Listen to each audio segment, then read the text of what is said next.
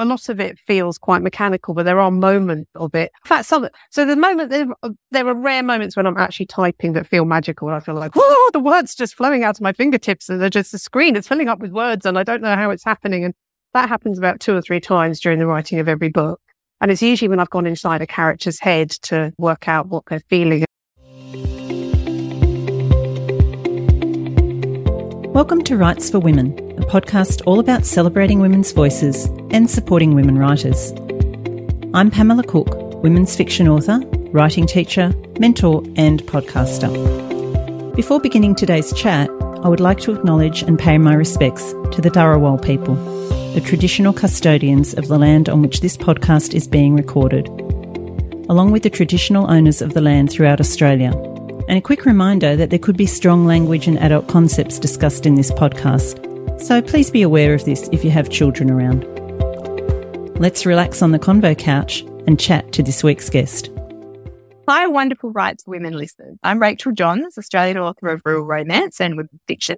My latest is The Work Wives, which released last November. And I'm thrilled today and super nervous and excited to be taking over Pamela's Convo couch to talk to one of my all-time favourite authors, Lisa Jewell. Thank you so much for joining me. Oh, thank you for having me. It's wonderful to talk to you after all these years of communicating with you on social media. To have this actual real-life chat is a massive treat. And for me as well, I'm amazed you can remember. I think I'll just do a little bit more of a spiel and then I'll say where I think the first time I actually remember you being on social media and talking to me, because I think we were talking before social media, actually, in a way. Anyway, we're old. If you haven't heard of Lisa Jewell, I honestly don't know where you have been the last 24 years, if the 1999 debut novel is correct, which I'm pretty sure it is. Lisa has published 21 novels. Her latest novel is None of This Is True, which I think is such a fantastic title, especially for the genre, but any genre.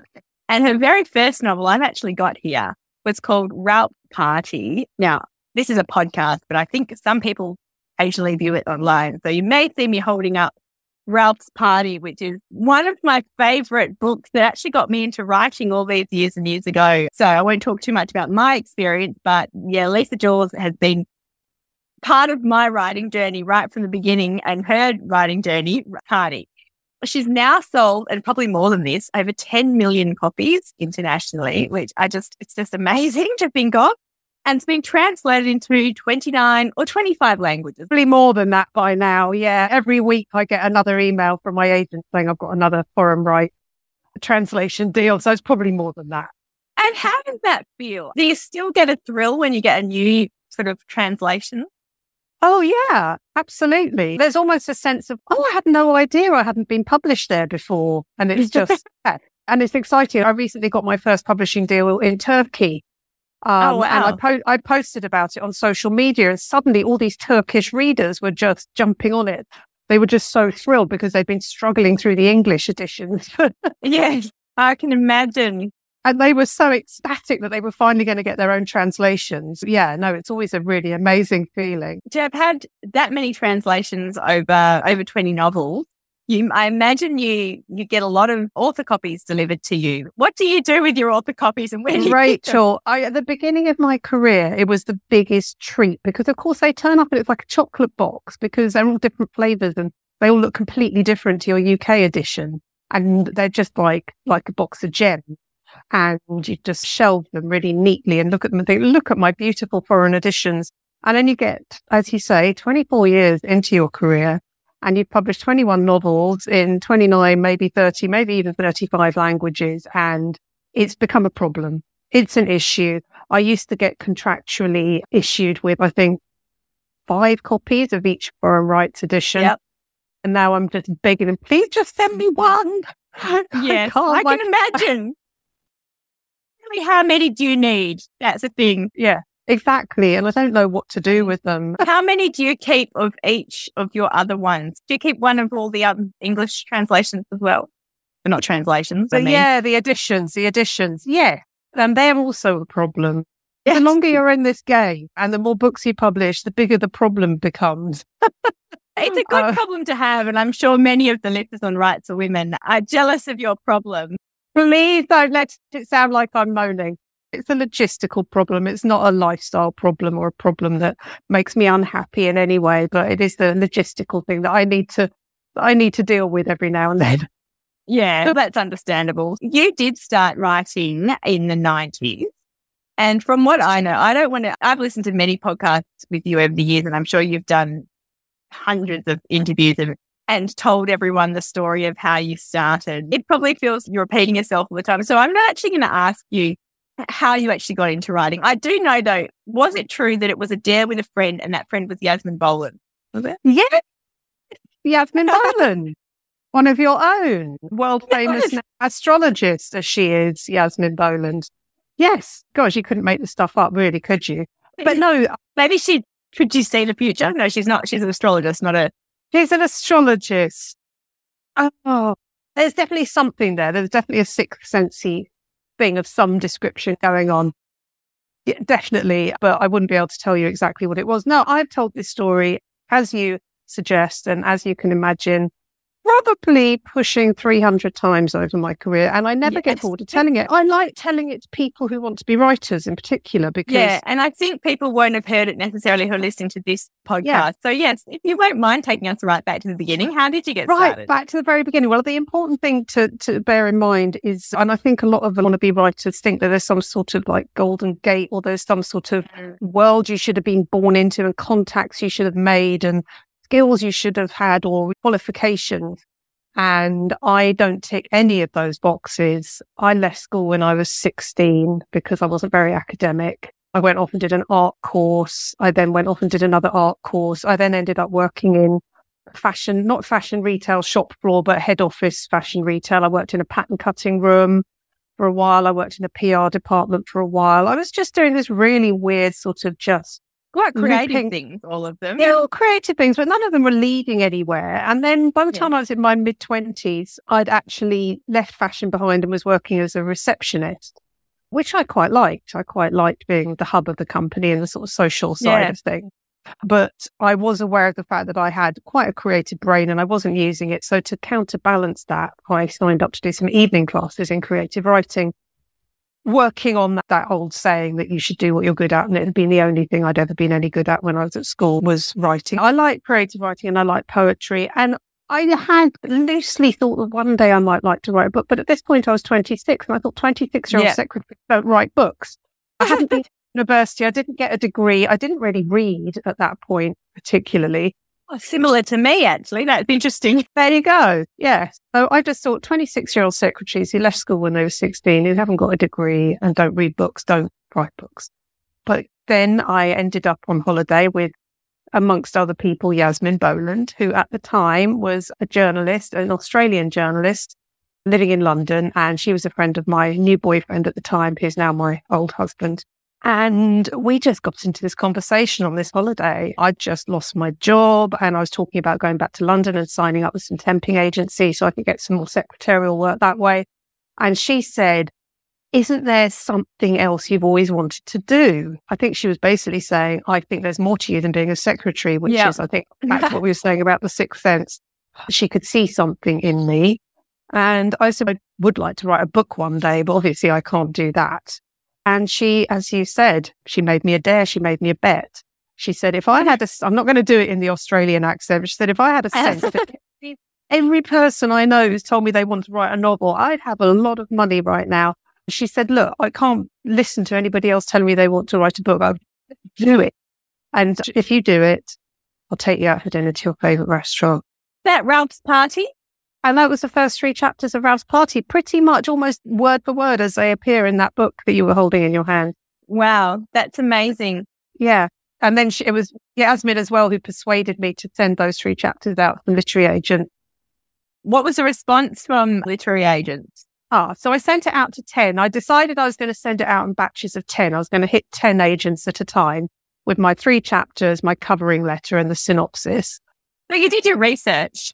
Oh, yeah. And I had the Writers and Artists Yearbook, which is this British catalogue of massive book. Yeah, exactly. So I had that and I'd done all my research. And in very quick succession, I got 9 rejection letters. And that was, do you know what? It was just so fine, because from my point of view, I had taken a little bit of time after losing my job. I'd taken some time off. I'd given myself 3 months after losing my job to do this. I had some money that they'd paid me off with from the job that I'd lost. And it was a holiday from working. And in my head, it was just like, I'm going to do this for 3 months and then I'm going to go back to work. So it wasn't like I'd invested anything into it or it was going to lead to anything. It was just a break. It was just a little adventure, a mini adventure. So when I got all those rejection letters, I was fine with them. I was like, of course you don't want to publish my book. Why would you want to publish my book? Who the hell am I? I'm a 56-year-old secretary. So then I did go back to work as a secretary. And then about 3 months later, I got the 10th letter and it was a bit snippy. It wasn't particularly encouraging. Yeah, she sent me this letter saying, I've read your 3 chapters and they're really rather good, but they're going to need an awful lot of work and I don't like your font. So, yeah. So I just thought, oh, okay. But yeah, so that's what encouraged me to actually sit down and write the whole book, was to get it to her. Wow. So did you end up going with her as your agent? Yeah, she was my agent for the first 10 years of my career, actually. She was the one who got me my first contract with Penguin. So she got me a 2-book contract for Ralph's Party and a second novel with Penguin, which was a contract which paid me 10 times what I'd been earning as a secretary. Wow. Yeah. So suddenly I was, financially independent. That must have been 26 or whatever. You must have been a little bit overwhelmed. It was so overwhelmed because at that point in my life, I was living with my boyfriend at the time. By the time I actually got my first book deal, he'd gone from being my new boyfriend at the beginning of the process to my 2 years in live-in boyfriend by the time I got my book deal. And he was the breadwinner. Yeah. It was his flat. He paid for dinner. I wasn't really able to contribute much to our finances. He was the one who was earning money and I was the one living on the temping money. So to go from that to suddenly being like, champagne's on me. Having your own money, yeah. I can imagine at 26 too, you probably were you smart and thinking, okay, this may not last forever and I must put some money aside and think that I'll just ride this while I can? Or did you have then ambitions to go, okay, this is something I want to do for the rest of my life? It was a bit of both. It took me a long time to feel comfortable actually spending the money. You have to remember that money comes to you in dribs and drabs. They don't just give you a check. And then you have to pay taxes on it. I don't think I'd ever really paid tax before because I'd earned so little. So yes, but I was still quite loath to spend it because it did feel like I'd won the lottery and it was a one-off thing and it was never going to happen again. But equally, I felt very much like I didn't want to cock up. I didn't want to make a mistake. I'd obviously been contracted to write a second book after Ralph's Party. And it was hard to see beyond that. But I very much think my mind was on, it would be so great if they wanted me to write another couple of books after a book. So that's what I was thinking. Yeah, at that stage when you decided to write a book and it got published, your hopes and dreams were just to keep going. I didn't have hopes and dreams. I've never really been a hopes and dreams sort of person. I don't do hopes and dreams. Which is probably a good thing in a way, I think. Yeah. I just try to do instinctively, make the good decision in the moment and then move on to the next decision and make another good decision rather than looking at something on the horizon and pinning everything on that. So I just kept doing what I needed to do and doing it to the best of my abilities. And did it well and better. And your book, I'd say your first few books were what we called at the time, and sometimes people still do, and it's a love-hate relationship, I think, with the term chick lit. But it was a time where chick lit was booming. And I don't know whether you like me say this or not, but I remember that in 1996, Bridget Jones came out. And then, because obviously what happens whenever someone has a hit like that, then the publishers suddenly are hungry for other ones that are similar. So why, when you wrote Ralph's Party, did you have any of that sort of in your mind? I wasn't reading much, but I had read High Fidelity by Nick Hornby on that very holiday when Yasmin and I had that conversation. And actually, when I sat down to write Ralph's Party, I was much more inspired by Nick Hornby. I was much more inspired by, there was a show that was really huge in the UK at the time called This Life, which was about a house full of newly qualified solicitors. Oh, it was so brilliant. So I was much more inspired by this sort of, I had never even heard of Bridget Jones when I started writing. It's funny. I didn't read columns in newspapers, and her book, I think, when did the actual book come out? 96. I know this because I did some research recently, but it was an organic kind of. I just wanted to write about the world that I lived in, and I wanted to reflect some of my experiences. It was just flat sharing and love triangles and boys and girls and shitty jobs. And I think that's why I loved it so much at the time. I didn't know who it would appeal to. I had no idea if anybody would like it. Because often people think, oh, if books are enjoyable and funny and light and fluffy, it means that they're not deep and meaningful and that they don't have serious issues. And I think that's the thing. All your books and all the books that I love in any genre, they are never just one thing. And I feel like that's reading Ralph Party and the books that came after. It was always enjoyable. It was always relatable, but there was other serious sort of issues that you investigated. And I guess that's, to me, what makes a really good novelist, no matter what the genre is. Yeah, no, I agree. And I never shied away from any sort of topics in those early books, even though they were essentially about romantic relationships.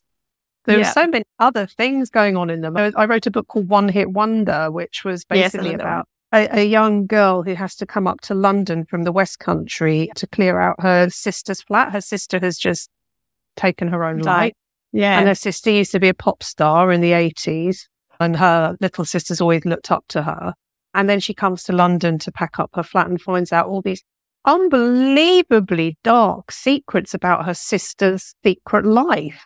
And there's a handsome man in it, and they do fall in love. But in some of those earlier novels, you did have some dark themes and stuff. So I read an article recently, an online thing, where you said that you think you're always, something like that, I'm paraphrasing, but you were always meant to write thrillers.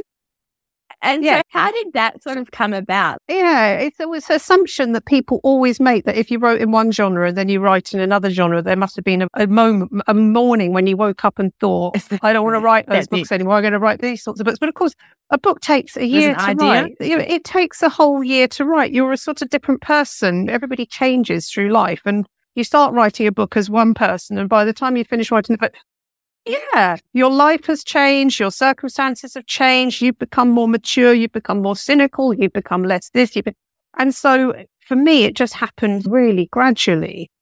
I say it was over a few books, really. They morphed, didn't they? Yes, they morphed. So I started off wanting to write a dark thriller. I was particularly interested, before I met my current husband, I'd been in a terrible marriage to a coercive controller for 5 years. So I spent my early 20s trapped in this very bleak Gothic marriage with this very controlling man. So when I actually sat down to write my first novel, but when Yasmin told me to write a novel, that's what I thought I was going to write about. I thought I was going to write about something really dark. But actually, when I got to the computer, and I remember writing the first paragraph of this really dark book about a girl who meets a man, and I knew that it was all going to become very dark. And I knew what was going to happen. I actually physically had to push myself away from the screen, and I just thought, no, I don't want to do that. I don't want to do that. And then I deleted that and then just started writing this book about flatmen. So that's where I was at. That's where my head was at. I was freshly in love with someone. I just got out of this dark marriage. I wasn't in the zone to do it, but it was my favorite genre. I like reading dark stuff. I like listening to dark music. I like watching dark movies. So I like that kind of thing. My career has been very gentle to me in that way, that no editor, no publisher, no agent I've ever had has made me feel like I'm trapped in a box and there's only one thing I'm allowed. So I've just been allowed to very gradually, as I've got older, as I've woken up every morning a slightly different person, being able to follow my own instincts very gently. So do you think most of your readers have come with you? Yes, I do. I'll never know that for sure. I can't go around and do a head count. No. But it really does feel like that to me. Yeah, obviously there'll be some honourable exceptions. But most readers are open to reading, like most readers love story and they love character and they love voice. And your voice might have changed, but it's still your voice. And so they know what they're getting. 2 weekends ago, I was in Dallas for Book Bonanza, which is Colleen Hoover's romance writers convention. So Colleen Hoover started off as a self-pub romance writer. Yeah. And this is how she gives back to the community, because obviously it's hard for self-pub writers to meet their readers and in any great numbers. So she throws this huge convention in Dallas every year, and it's insane. 2,700 romance readers in one hotel. Crazy. And then there's me sitting there. I felt like such an interloper, and I just felt like, what am I doing here? And everyone was wearing like unicorn, like glitter, pink. sequins. And then there's me sitting there having written all these really dark books about the human condition. And I had a queue around the block, and everybody who came up to me, I'm a romance reader, but I love your books. You're my favorite thriller writer. Or a lot of them were just like, my favorite genres are thrillers and romance. And I do think there's about the human condition, aren't they? No, exactly. I think genre writers are voracious readers, whether it's romance or crime, and then they're more likely to try another genre and then get hooked on that as well. They read sometimes a dozen books a week. And oh, absolutely. Voracious. Yes. Yeah, crazy. I feel like I'm just spilling on and going all over the place here, but I would love, obviously, looking from the outside over the years of seeing your website, I guess, and then social media, and then your different books being published. It looks like you've had a career trajectory that's gone, high, but I'm sure that's not the case. And I was just wondering if you could talk to us a little bit about some of the highs and lows of your career and how you managed to get through the lower times and keep going. I'll have to state from the outset that the low times were not very low at all, but they're just comparatively. Yep, okay. Writing, my career has never made me sad. It's never made me unhappy. Yep. It's always been a positive and a good thing. But there definitely have been some ridiculous highs. And the outset was a high. Ralph's Party. To get a contract like that for your first two books was insane, but it also comes with a lot of associated anxiety and fear. Has everybody made a mistake? They've given me all this money and now they're spending all this money on marketing and it's going to sink without trace. And so the fact that book did so well, and not only did it do commercially, it was received so well by readers and by reviewers. Critics and stuff. Yeah. Critics, wow. Which was just the most extraordinary feeling. And that whole period of my life, from that conversation with Yasmin right through until seeing that book riding high and seeing the reaction from everybody to it, was just one of the most extraordinary, shiny, glossy, glittery, glorious times of my life. And then the next few books did equally as well. And then it just slowed down. And then I just got down to the core readership. And these are the ones I think I'm talking about when I talk. That stayed with you, the glued on. Yeah, these are the ones who, because lots of people read my early chick lit books because there was so much hype. They were hype. But then when the hype died down, I was left with this wonderful, loyal, solid readership. So my publishers knew that any book that they published with my name on it would sell a certain amount. They'd sell a certain amount of books, but there was this struggle with them constantly to try and build it because, number one, that's what publishers do. They want to build readerships, particularly at the level at which I was selling, which was just so tantalizingly close to breaking out all the time. Yeah. And so there were just many books, probably from like my fourth book to about my 13th book. I'd say 10 books in the middle where they were constantly trying to build my readership. And then there was this moment with a book called The Girls, where the Golden Goose in the UK promotion that you can get for a book here is to be on the Richard and Judy list. Yeah. We've even heard about that. You've even heard of the Richard and Judy list. And that was my big dream. And then I remember it was October half-term holiday, and I was in a hotel with my family in Lanzarote at the breakfast buffet. And I got a call from my agent saying, "You're on the Richard and Judy list." And that was a turning. Did that really make a difference? It's a bit like now Reese with the Spoon list. And yes, that made a huge difference in perception. That one didn't impact my sales hugely. I didn't sell that many more books as a result of it, but I think just ever since then, it's just steadily got better. And then America happened, which was incredible. Do you want me to tell you the funny little story about that? Yes, please do. This is weird because the perception of things is quite strange, because what happened was Then She Was Gone came out in the US in 2017, and it didn't really bother the New York Times bestsellers list very much. It barely bothered. I love it. It didn't. It barely grazed it. I can't even remember if it made it. But had you been published in the US before then? Yes, but tiny, weeny. Nothing. It was a nothing market for me. It was a really nothing market for me. So your biggest market was the UK? Oh, by far. Yeah. And then She Was Gone came out and it did quite well, but nothing to write home about. And then in March 2020, 3 years later, lockdown happened. and one of the Real Housewives of Beverly Hills, with 3 million followers, put a post on her Instagram feed with her holding a copy of Then She Was Gone saying, "How do we feel about a lockdown book club? This is my first recommendation." And a week later, it was in the top 15. A week after that, amazing. And then it was number one. And the publishers aren't doing it. The publishers aren't doing it either. And you have to have written a good book for these people to want to share it. So that part comes down to you. Yes. And obviously the publishers had to get them into bookshops in order for the Real Housewives of Beverly Hills to pick it off a bookshelf in the first place and buy it.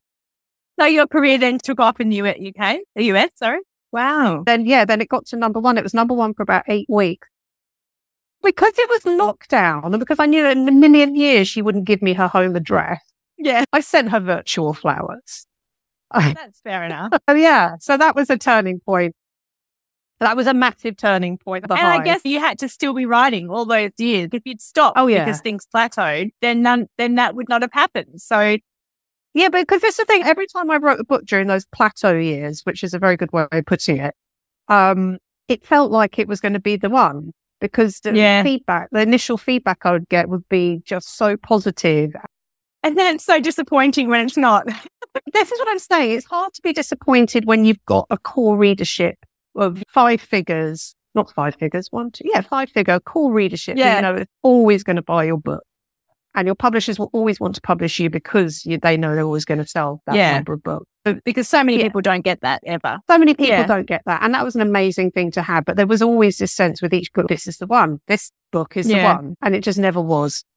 Did you feel the pressure to have the one? Or you just really didn't mind as long as you kept going along? I would have liked to have had the one because it wasn't pressure. I never put any pressure on myself in terms of hopes, dreams, goals, ambitions. It's just keep going, get up every day and write some words and keep going. That's how I live my life. But I just wanted it. I just would have liked it. It just would have been nice. So the fact that it's happened in the US with Then She Was Gone and then it happened over here with The Family Upstairs, that over here being in the UK. Now I'm just waiting for Australia, Rachel. Oh, you're big here. No, I'm not. Oh, this is why we're doing this. People who love me in Australia love me, but I'm waiting for Australia. Okay, we'll do a deal here. I'll make you massive in Australia and you can make me massive in the rest of Okay, all right. We'll be reciprocal. So let's talk about the writing because I know you've just kept going. Like you've said, you've just kept doing, you haven't had your eye on something bigger and better all the time. And I think that's really important and a real key because if you want fame and fortune, then I do feel like you're always going to be disappointed. Yeah, exactly. No, and I would hate to live my life in a state of disappointment, which is why I don't set myself goals and ambitions and dreams. So you write 1 book a year? Yeah. And I think you've written maybe 2 this year or something though. I mean, yes, I have a good story. Yeah, this is a year I wouldn't want to repeat. So 1 book feels like a good... what this year has done to me has reinforced what I already knew was a good thing for me in terms of how I work and my energy levels and what have you, is that writing a book a year is perfect for me. And I don't think I'll ever put myself in a situation where I need to write more than 1 book a year again. There's too much. It's been too much. That's readers are going to love having 2. I hope so. Because the second book that I had to write, the reason why I had to write 2 is because it's out of genre and it's for a different publisher. It was a separate commission.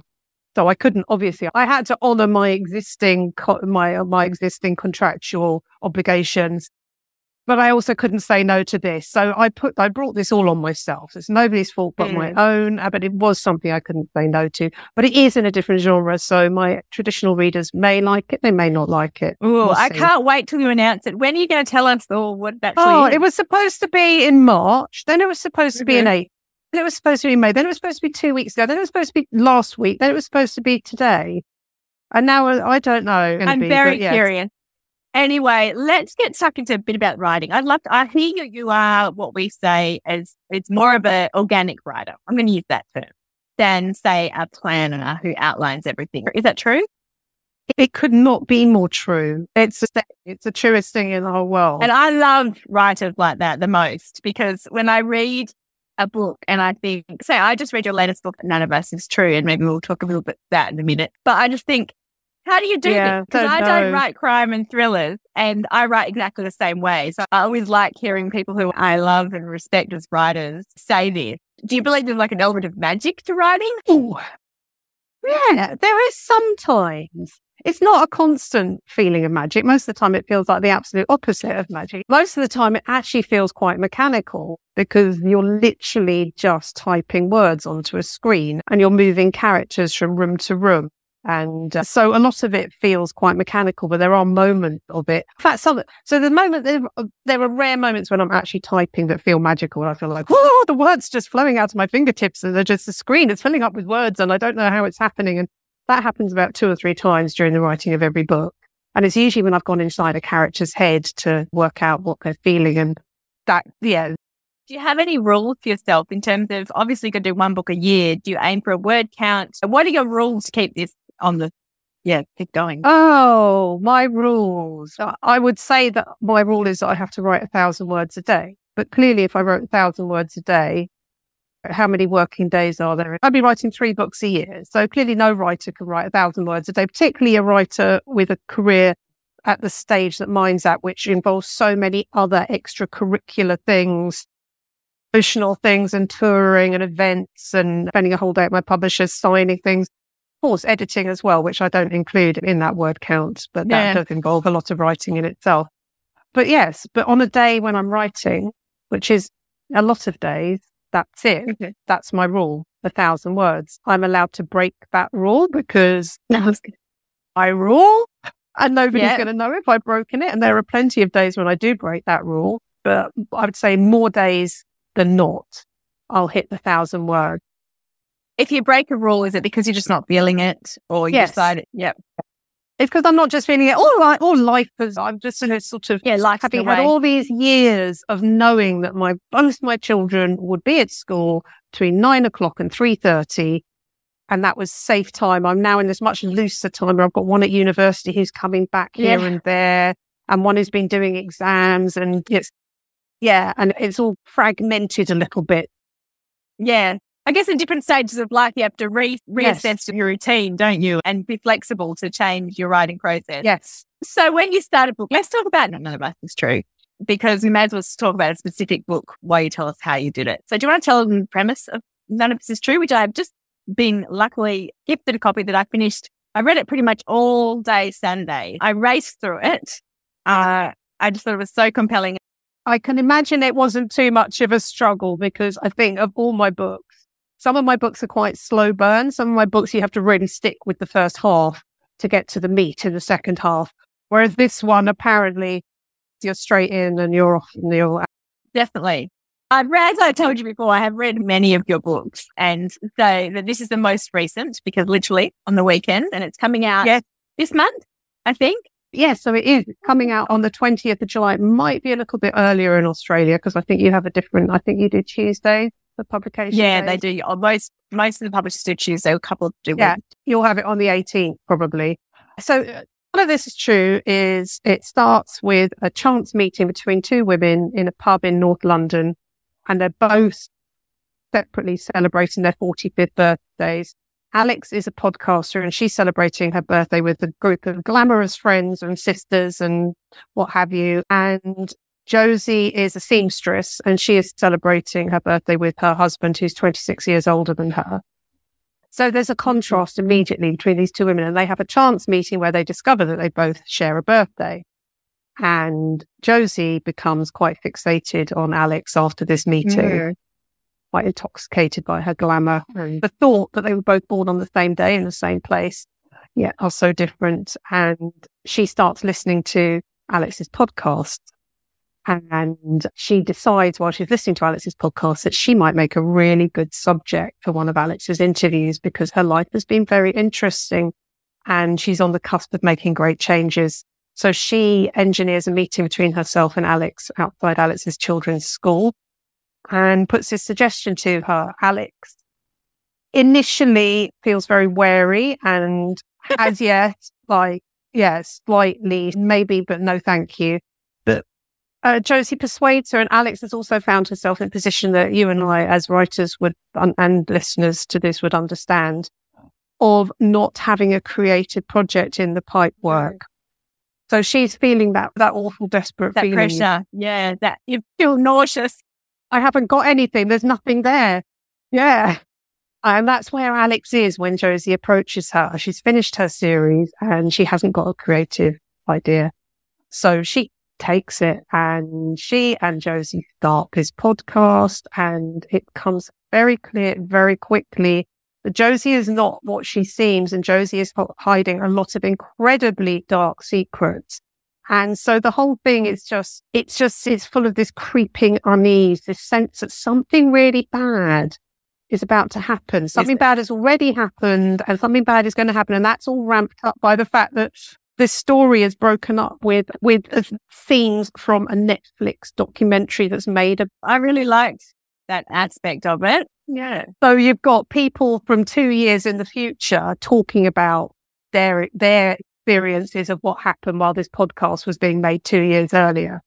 And that's really clever. At what stage did you decide to put the Netflix? Quite late, because I was really, because I was indulging myself with this like delicious weirdness between Josie and Alex, and Josie doing these tiny little unsettling behaviours that was enough for me. It was feeding me, and I was just really relishing setting this all up. But it was very quiet and it was quite slow. And I just thought readers are not going to understand what's going on here, why they should keep reading, or the importance of these funny little things that Josie is doing. So I then, quite a way into writing the book, I went back and interspersed all these little Netflix scenes. So the reader would think, okay, there's not a lot happening with Josie and Alex at the moment, but clearly there's going to be at some point. Yeah, exactly. So that's one of your sort of tricks of keeping tension and suspense in this book, is giving us those little bits of the Netflix series. Or having the instincts to know what the reader needs to know and what the reader shouldn't know, and how to keep the reader on board. How do you work that out? When I'm guessing what you started with is two people and a birthday who happen to be birthday twins. Was that your initial seed of inspiration? There were 3 little seeds of inspiration. The very first one was that. I just thought that would be because I've been wanting to write a stalker novel. I've been wanting to write a stalker novel and never written a stalker novel. And I thought that would be a really interesting one. What if birthday twins meet and one of them becomes obsessed with the other one? Yeah. But that's a tiny starting point. That's one thing. And this is how novels grow. It's not just one big idea and you're off. But you're gathering a little sort of shopping bag of ingredients that you're going to make something out of. Yeah, somehow put that together into a tasty meal. And then the next thing was just walking the dog one afternoon and seeing this man sitting in the window of his flat, staring at a laptop, as I'm staring at a laptop in the window of my house right now. And I just looked at him. And even though there was nothing interesting about him, I was fascinated by what might be going on behind him. I just had this feeling. I feel like there's something in that flat. Whoa. There's a door. There's a locked door somewhere in that flat, and there's something going on, and it's dark. And so he turned out in my book to be Josie's husband, Walter. And as you've read the book, you know that there was something going on in Josie and Walter's flat. I love that twist. Behind closed doors. So I had to write the book. So that was the sort of okay, I want to find out more about this man and his flat and what's going on. But then the third thing was not the usual sort of thing that inspires me, which are usually tiny little fragments of life. But it was in 2021, I undertook a project with an academic, another writer who shadowed me for a year. Oh, yeah. Shadowed me for a year to write a book that Rachael is holding in her hand that's called... It's about Lisa Jewell. Yes. So he shadowed me a year so he could write a book about the process of a successful best-selling writer. It was a really fun year. I really enjoyed it. And thankfully it was lockdown, which meant that it was much more manageable than I thought it would be when he first mooted it, when I thought we'd been doing a lot of stuff in person. He wasn't like sitting next to you while you wrote your book, because that would be very... Yes, I had misgivings about that. I had thought that this could be problematic, but then lockdown hit just as we were building up to the project. But so there were lots of moments. I didn't know this guy at all when he approached me to write this book about me. He was quite an unusual guy with an unusual backstory. And I just had moments of thinking, what am I doing?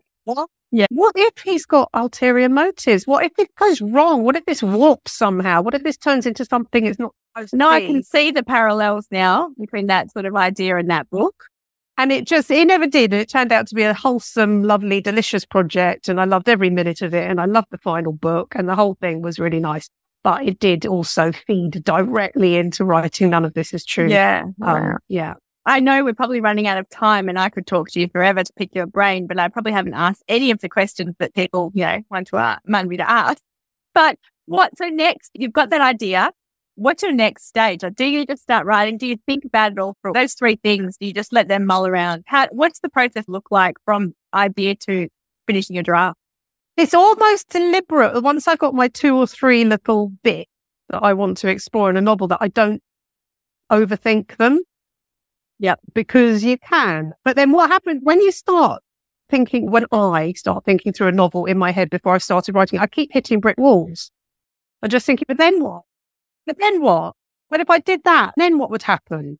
And I now know that I can't do that. I just need to keep those little ideas fresh and jolly and happy in my head until I get to the point in my writing year where I start.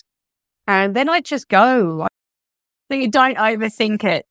No, because I know if I keep thinking about it, I'm going to find reasons not to write it, or I'm going to add too many other things to it to try. And I just think, no, do that on the page. And this is what somebody once gave me the expression for the way I work and the way you work as well, clearly, is that some writers plot. I can't remember what she actually said, but she said, writers like us plot on the page. And this is what I like that. I plot directly onto the page. Yeah. Because I can't plot, I can't think too far ahead, or I stress out and end up thinking of things that are going to be problems that are actually probably not going to be problems, because by the time I get there, it's gone off. And so I panic too much. But I need to, so I just go a little bit each, it's that quote by the E.L. Doctorow, that driving a car at night, you don't have to see the whole way, you only have to see. Yes. And so I absolutely love hearing people like you. But a couple final questions. Do you ever get stuck doing that in that way? And what happens when you get stuck? Yeah. This book that I'm finishing at the moment, the Top Secret Project book, I've been stuck with it so many times. So none of this is true. It came out of me like it was just there. It was on a beautiful book. It was beautiful. I do remember at one point I realized I let the plot unfold too fast, but that was simple. I just took some scenes that I'd written too early and put them towards the end a bit later. That wasn't a getting stuck. That book was just a dream. This book, I've been stuck constantly, and every single time it's just a matter of just working through it, just absolutely working through it. It's been horrible. I'm not saying it's been enjoyable in any way. It's been a shadow over me for the last, the beginning of writing the book was really good fun. But then when I started getting these sticky points, the whole writing, it has not been fun, and it's been sticky point after sticky point, but I cannot allow myself to get stuck. Because this book has... I was going to say, because you've got a deadline. Do you also have more faith in yourself now that you've been through this before, and you know that if you just keep at it, you can do it? Yes, exactly. I know that I can do it because I've done it so many times before, and I've never not finished a book. So it's just a matter of sitting in the chair and thinking and keep going. And I feel like writing is a lot like doing it, problem solving. It's problem solving. Yes. But some of the joy of it as well is that quite often, and I'm sure you felt like this with some of your books, you don't actually get what the book is about until you've nearly finished it. Yeah. And then that's a little magic moment when you suddenly think, I've just realized what this book is about. And then you can go back through and really ramp that up and fix it to make it fit the thing that you didn't know it was about until you got to the end of it. And I think that's kind of where I'm at with this book. Whereas with none of this is true. I knew what it was about from the outset. I knew none of this is true. Whereas this one is taking me right to the end. Yeah. All right. I will let you go in a moment, but there's just 2 more questions that we definitely want to know. And my first question, though, is, I'm not going to ask that question. I was going to say any advice on switching genres, but we decided that you hadn't really switched genres. It was an organic thing that happened, kind of. I do think it would be quite a scary thing to do, though, to jump from one genre to another. I think that's a very brave thing. And I do get quite a lot of writers in other genres writing to me to say, I'm thinking of switching genres. Is there any advice? And it's just, I don't know. to me, it depends on the reason you're doing it. I suppose the reason you're doing it, because I think that if you desperately want to, because you love the type of genre, you've got an idea that just keeps speaking to you, then I think that's probably the right reason to do it. Whereas if I'm wanting to do it because I've said, oh, look, Lisa Jewell has switched from writing chick lit to domestic thrillers and that made her successful, so maybe that's what I should do. That's not going to work. I think you've just given the best answer to the question. That's exactly right. It should just be because you've had a brilliant idea for a thriller. Really, yeah. Yeah. So I'm going to ask you a fun question then quickly. What's one book that you wish you wrote, somebody else wrote? Oh, see, this is the question. I've been asked this so many times over my career and I always give the same answer. I wouldn't want to have written it because then it wouldn't be the book that I loved reading. Then I wouldn't have that experience. Okay, what's your favourite book then? I haven't got a favourite book. I've got about 50 favourite books. I can't put one. I had to actually answer that recently, and luckily it was an audiobook question that they asked me, and they said 15 favourite books. So that was quite okay. I could probably, given time to compile a list of 15 favourite books, I could probably do that.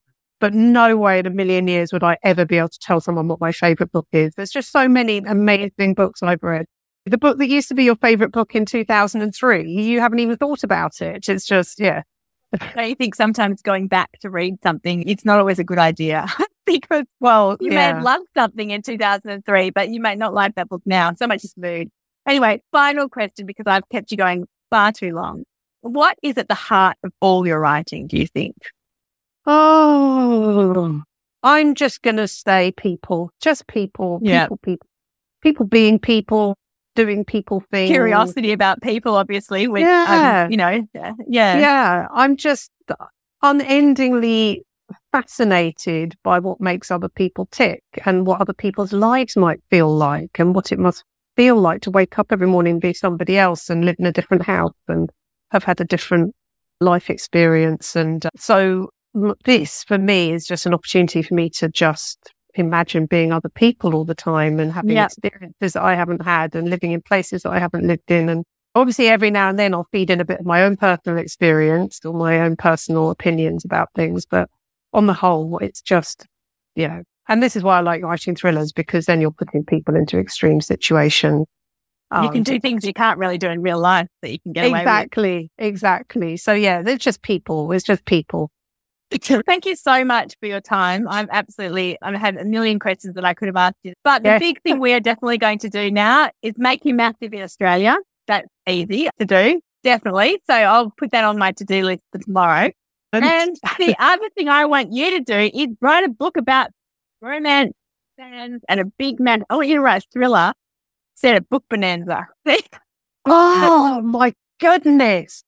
Yes, because I would be walking past the hotel rooms in my corridor, and every time they opened, I would just see this sea of pink feathers and sequins and unicorns. And imagine if I'd walked past a door and there'd been like a dead reader lying on the floor with her unicorn on. So that's my dare for you. All right. Thank you so much, Lisa, for your time. I've really appreciated it. And as I said, I'm a bit fangirlish, so it's probably been an all over the place interview. So apologies to anyone listening, but I hope you've got stuff out of it. And thank you so much. Thank you so much. Yes, I've got 5 days. So wish me luck for the next 5 days. Thank you. Into it. All right. Thank you so much. See you later. Bye. Thanks for listening to Rights for Women. I hope you've enjoyed my chat with this week's guest.